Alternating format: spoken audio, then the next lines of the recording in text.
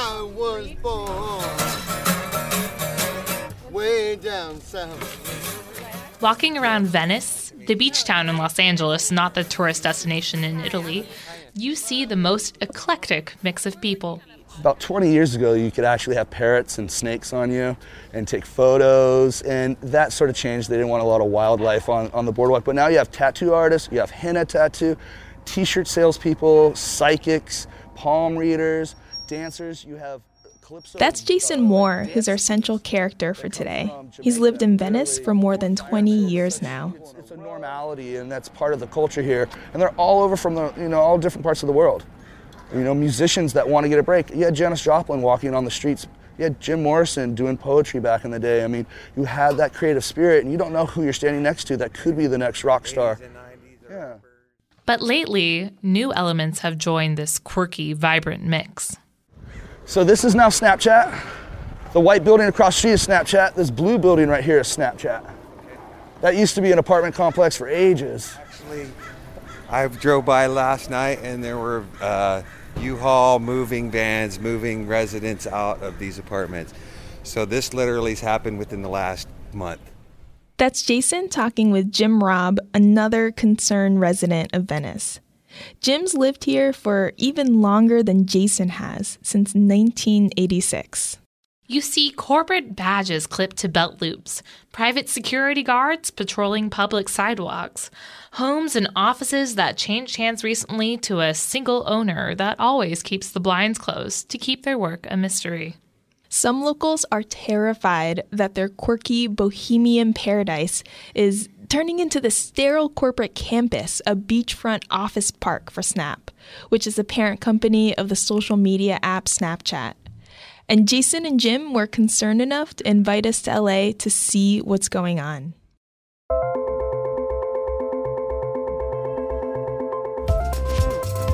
Hi, I'm Sarah Fryer. And I'm Aki Ito. And this week on Decrypted, we're taking you to the historic beach town where Snap is rapidly expanding. You'll hear from residents, business owners, politicians. And this being Southern California, maybe even a celebrity or two. Yeah, all these people who are mad, sad, anxious, for a variety of reasons we'll get into today. And people in Venice worry it's just about to get a whole lot worse, with Snap's IPO plan for March that's going to make a lot of money for its young employees. So what is Snap's obligation to this beach town, and what can they do to try to fix this paranoia and mistrust with their neighbors? Stay with us to find out.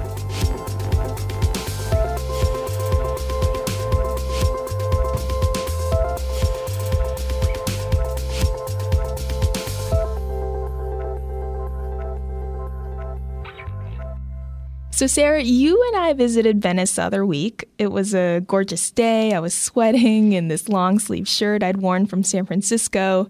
And what struck me as we walked around with Jason and Jim was, it's not like we're talking about this gigantic building going up. It's really different from what we see here in Silicon Valley. Like Google has this whole campus in Mountain View, or Twitter has their headquarters in this skyscraper in mid-market San Francisco. This is a bunch of tiny buildings, in some cases just one or two floors, scattered all around the most touristy and residential parts of town, right on the beach in many cases.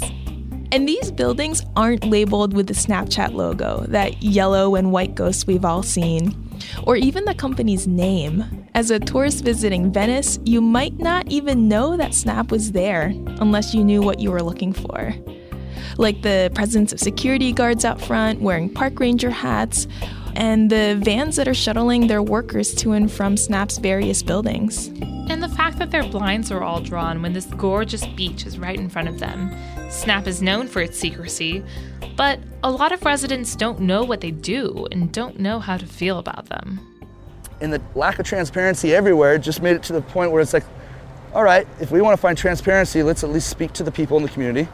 Let's hear their voices. And then let's do our investigation and see what's actually going on with the zoning, going on with the real estate, going on with it all, because there's a lot of opinion and there's a lot of rumors, but actually to uncover it and see what they're doing and what's going, it does take time, and we're seeing a lot of Jason was Paris Hilton's manager for 10 years, and now he represents people who are professional video game players, which, by the way, is a totally fascinating world of its own and something we're going to feature on this podcast in the very near future. Anyway, that's all to say, Jason's not your typical local community activist. He said he's just kind of stumbled into all this about a couple months ago when he saw Evan Spiegel, who's the CEO of Snap, on the roof of the art gallery next to his office. Jason worried that if Snap was buying that art gallery, his office might be next. So that's where you saw Evan Spiegel walking up there on the roof? Yeah, he was up on the roof there. How did you tell it was him? Because he wears jeans, white shoes, white shirt, and he looks like Evan Spiegel.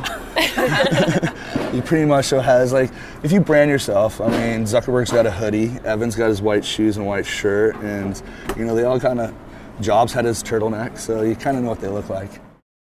But maybe Evan Spiegel just likes art. Yeah, Jason and his fellow residents are not 100% sure what Snap owns, but they're trying to connect the dots, like DIY detectives. On their walks around the city, they're noting where Snap's vans are parked and Snap security guards are placed, and they're digging through the city property records to see if they can find hints of what Snap owns. Here's Jason talking to a local business owner, Patrick Liberty, who we ran into on the Venice boardwalk. Well, they own Gingerbread Court now.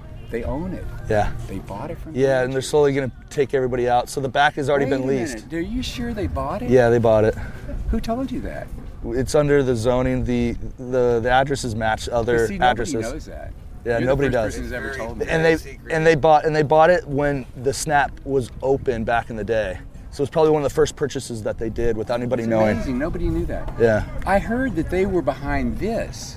And building the building They are. And they found out, and that kind of threw a crowbar. Well, we're going to go speak with Martha Cherish, who's the one that kind of spearheaded to stop it.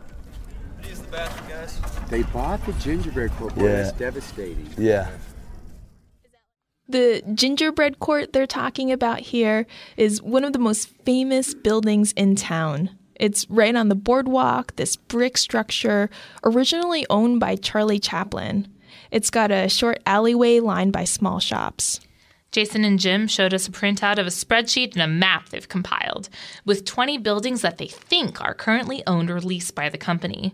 We ran this list by a person familiar with Snap's real estate holdings who told us it contained several errors. But that person did confirm that Jason was right about the Gingerbread Court, at least the part that's office space. As we're walking down the boardwalk, we talk to some artists around the same age as Snap's employees. They sleep on the beach, they paint on scrap wood, they sell their art on the boardwalk right in front of Snap's offices.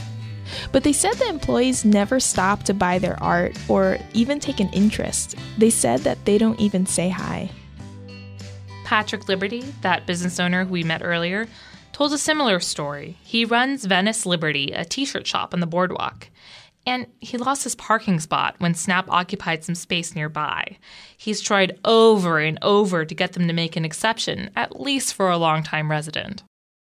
I wrote him a letter, gave him a t-shirt. So I go up there and you can't even ring the buzzer up at 64 Morgan, man, without two guards on either side of you saying, can I help you? And I said, well, I got this letter and I want to... And I could never get past. The first time I gave it to the security guard because that's all I could get past. And the second time I come back with another letter, and even more. And by the third letter in the t-shirt, I'm going, hey, look, man, it's just a parking spot. You've got lots of them. I live here. And, you came and took it away from us. I got mad at him. I could never, the only person I ever saw was a security guard. These guys walking around in khakis. That's as far as I ever got. You cannot email them, you can't call them, you can't see them. Patrick said that since Snap moved into the area, sales at his t-shirt shop haven't grown enough to offset the increase in rent. We met up with another guy who got priced out of his storefront altogether. His name's Cesario Montano and goes by the nickname Block. Snapchat just bought this whole street up. So my shop is right in that red building. It's a historical building. But the rent is going crazy around here, Block closed down his own shop about a year ago. According to the real estate brokerage CBRE, asking rents for office space in Venice have more than doubled just over the last 3 years. Snap's bringing in this overabundance of wealth. Nobody could compete with $25 billion. How much money do they make? How much are they worth? They're worth billions, right? So they got you money. They're coming over here going, you, here's $3 million, get out. I don't care, I want it. I want the street, I want it, I want Silicon Beach.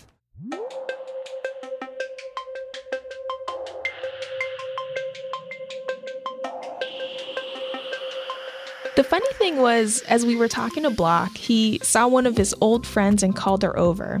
She had just been hired by Snap to improve the company's relationship with the community. But on top of being media shy, Snap is in what's known as a quiet period ahead of its March IPO, which means it's not supposed to be publicly commenting on its business. Once Block's friend figured out who we were, she excused herself and walked away, saying she couldn't talk to the press. And by the way, this IPO is going to bring even more money into the community, too. Evan Spiegel alone may make more than $500 million just from the IPO, and the early employees and executives of the company will soon finally be able to cash out on their stakes. As we just heard, Block is suspicious of all this money, but it's not like he's not used to hanging out with rich people. He's a photographer and works a lot with the music industry. And he just kind of casually mentioned to us at one point that he was hanging out with Rihanna at a Grammys after party the night before. In Venice, people are proud of their local stars. They'll say that's where Robert Downey Jr. has a house. That's where Arnold Schwarzenegger used to work out. But there's something about these tech guys that rubs them the wrong way. They don't want to talk to you in the local bars anymore. They don't really associate with you if you don't have tech vocabulary. They're like, you're a local. Look at the way I dress. You know I'm from around here. They have nothing to say to me. They're like, I have nothing in common with you. I'm here to do my tech job. And that's kind of the attitude. Our next stop on our whirlwind tour was a spiritual community center run by the actor Andrew Keegan. If you need a visual, this is the guy who played Joey, the antagonist in the film 10 Things I Hate About You. There's obviously so many different issues going on in our community. And again, my focus here in this space is really bringing community members together that are the ones that are like us in the middle of all of this. And we really would love to see them, put some of their resources and really that integration idea of involving their employees and getting to know community members, not just walking by them. Half in jest, he also had one last tidbit of advice. Snapchat just needs to throw us a big party. That's the solution, I think, from this. Sponsor a big party. I can understand the sentiment. I mean, I remember as a kid going to Venice with my family and seeing all the culture and the skateboarding and the art, getting lost in the crowd rollerblading. Yeah, this was my first time in Venice, but I was completely swept up by its charm, too. The tallest building we saw was maybe 4 stories high. The beachfront was lined with mom and pop stores. Not a single brand like Starbucks on the boardwalk. More than a couple whiffs of pot. There's something really sentimental about Venice. And then here comes this red-hot startup making an app that a lot of the residents don't use and don't understand. Buying up or leasing what seems like everything that becomes available, run by this 26-year-old rich guy. It's pretty symbolic of this clash of history with the new hot thing. Which is ironic because presumably it's exactly this renegade artist, independent, skateboarding, hip culture that Venice has preserved that attracted Evan Spiegel to Venice in the first place. He went to college at Stanford, right in the heart of Silicon Valley, and yet he left all those sprawling corporate campuses and VC firms for Venice, where he's had to buy and lease these tiny buildings piecemeal. Evan Spiegel even talked about it in a video the company made for investors for the IPO. It was filmed in the Blue House on the boardwalk, right where the company got its first office. He and co-founder and CTO Bobby Murphy exude pride and nostalgia for those early days when they first decided on Venice. I can remember when we first got this building as our office, there were 8 of us, and our dream had always been to have an office on the beach. Right here, there used to be a table, and this is where we built stories and where we planned the evolution of the product that the world has experienced in the last few years. It's pretty surreal being here. I mean, I can distinctly remember the first day that myself, Evan, David, and Daniel came here to check out this place, and we thought it was pretty big for what we needed at the time. I think within just a few months, we filled this place to the brim with about 20, 30 people. It was just a really, really exciting time. That was the period of this company where we really To be fair to Snap, they're not the first to spark change in Venice. It's been a long time coming. Google came even before Snap, taking up 2 blocks of buildings, maybe a 10-minute walk inland from the beach. And there's Abbot Kinney Boulevard, which has all these fancy shops and restaurants on it. This is what Lou Leal told me. He works for a real estate brokerage in Venice. So Snap's not new. They're just here with Google replacing some things that were here before. It's just that the people who seem to have an issue with what's going on with prices increasing on real estate, prices increasing for rent, the lack of commercial, vacancy space to put a office or a restaurant or a retail space, those folks, I don't think anything would ever make those folks happy. As Snap rapidly added more employees, it could have looked to other beach towns in LA.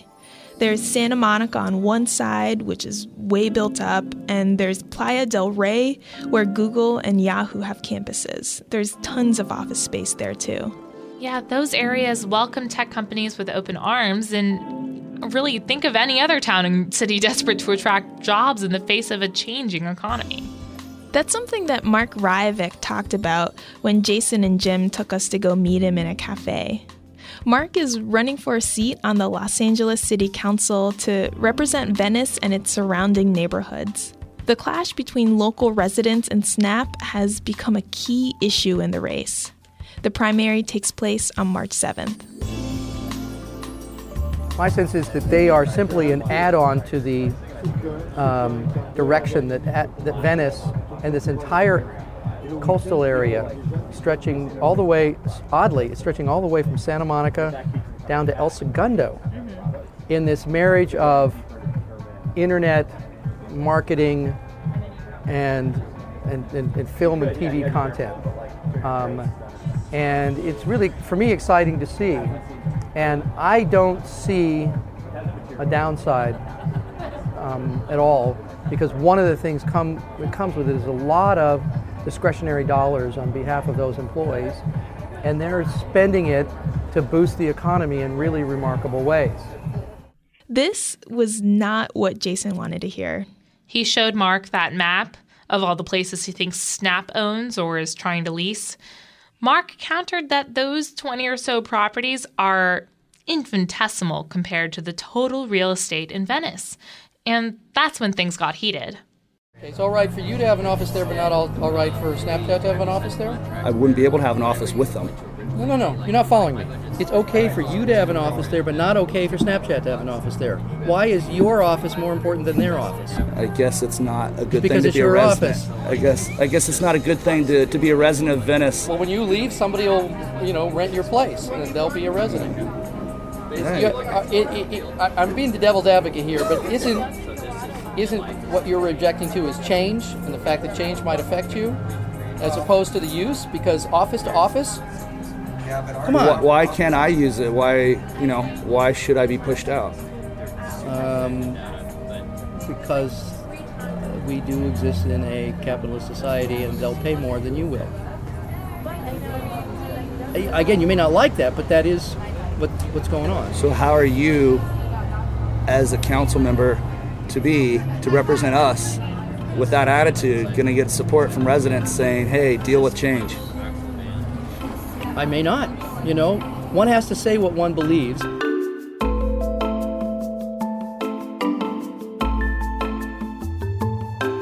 Then we hopped into Jason's 1965 Thunderbird, and we drove to Robin Rudisill's house on the beach.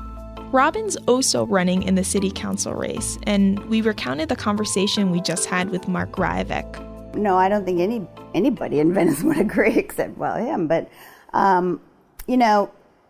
it's not really a stimulus because it's taking some of the people have the higher paid jobs. It's not sort of the medium or lower paid jobs that we would probably need here in Venice.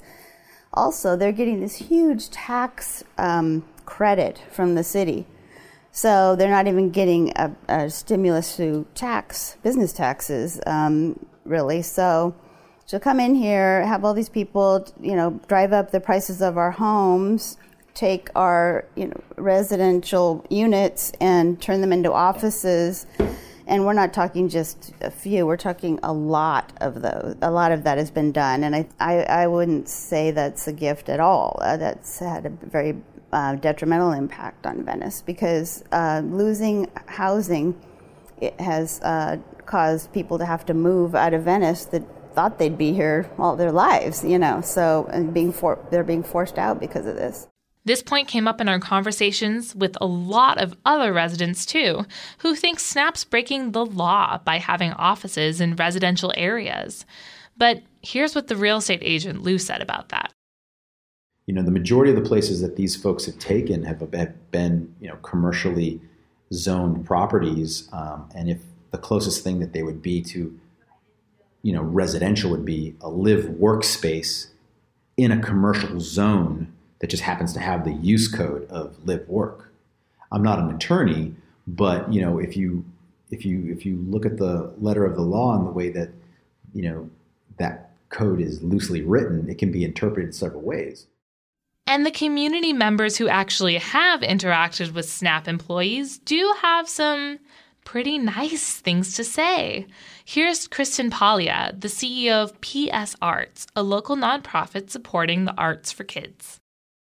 We work with many corporate partners in our schools, and I don't think I've had nearly the amount of face time, nearly the amount of volunteer activity that SNAP has put forward. And then on top of that, the financial commitment has been so thoughtful, that they come to us as the experts. They say, what is it that the kids need? What is going to be the best for this community? And they let us design it. So I think they have been incredibly responsible contributors, uncharacteristically so. She talked about SNAP employees painting with the kids, sticking around longer than necessary, coming up with ideas for new programs. And here's Barry Cohen, the principal of a local elementary school. In dealing with some other companies nearby and trying to secure funds from them for different programs, it's been a lot more red tape. I feel like with SNAP, they said, this is a good thing, we want to do it, and they did. At the end of the night, Jason and Jim organized a cocktail hour for us at a bar next to Jason's office. It was called the Canal Club. He had been telling people all day that they could show up if they wanted to talk to a couple reporters. We didn't know what to expect. They took us to this room in the back, and I counted at least 40 people in there. Everyone from a young mother holding a baby to a couple people who looked old enough to be grandparents. They sat around a few big tables that were pushed together, and when the seats filled up, more people crammed into the back of the room, standing up. If you could just give your name and say why you came and what's going on in your world. We passed around a mic for the people who wanted to talk. Listen, the real reason all these people are here, is because they're all a bunch of freaks living in Venice Beach, and they're afraid that all these straight people are going to come in and stir up the pea patch and level it all out. I mean, just look around. You can see they're all a bunch of freaks, So that's that's the bottom line right there. You want to be a freak and stay a freak. That's it. We also heard from people like Kelly Blair. She lives in a house right by a building that SNAP recently moved into. There's like 200 people a day going in that building that cannot be legal. It cannot. It can't be. And so my driveway is often being used as their Uber stop, or their security guard stop, or what happens on Oceanfront or on Speedway, which is a road, not a parking lot. They just line up their cars at 6 o'clock, 5 o'clock, their little shuttles that take them everywhere, and they park. They park on Speedway. And I have got to know. Another point that came up a lot was run-ins with the security staff patrolling SNAP's various offices. People just don't like being looked at and judged while they walk down their familiar streets. And what we also heard was a sense that Snap was kind of getting to operate under a different set of rules than everyone else. I just want to add one more thing. All IT companies in the city get an 80% business tax break. We don't. Us individual mom and pop, personal business. How many people in this room own a business? Wow. Not anymore. And we don't get an 80% tax break. But just to say whatever incentive may have...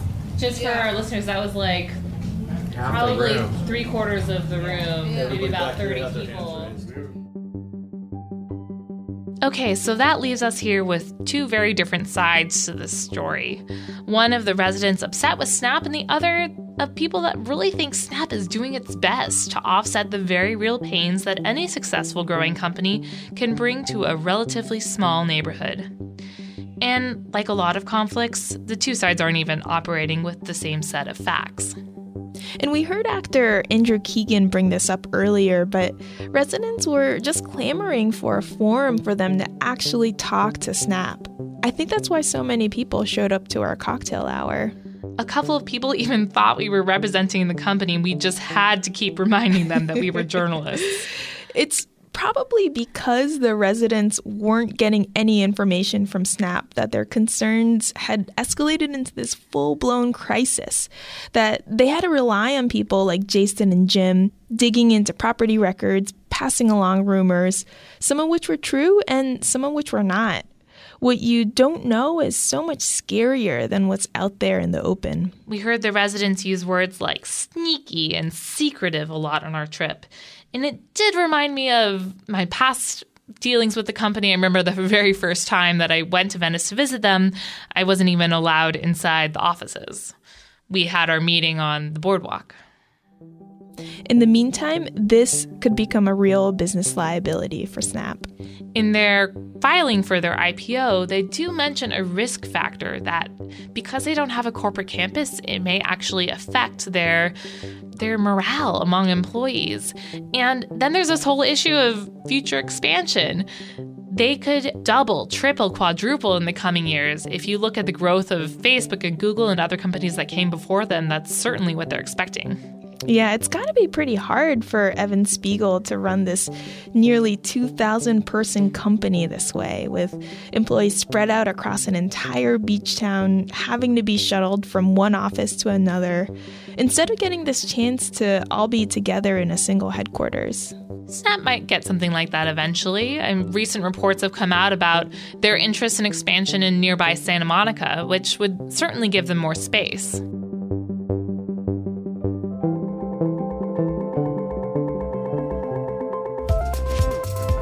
That's it for this week's episode of Decrypted. Thanks for listening. Tell us, has the tech industry gentrified your community? Record us a voice memo and send it to us at decrypted@bloomberg.net. Or you can write to me on Twitter. I'm at Sarah Fryer. And I'm at AkiIto7. You can subscribe to Decrypted on iTunes or wherever you get your podcasts. And leave us a rating and review. That helps us make our show better, and it also gets our podcast in front of more listeners. This episode was produced by Pia Gedkari, Magnus Henriksen, and Liz Smith. A very special thank you to our reporter Shelley Hagan, who helped so much in the reporting and the research for today's show. Alec McCabe is head of Bloomberg Podcasts. We'll see you next week.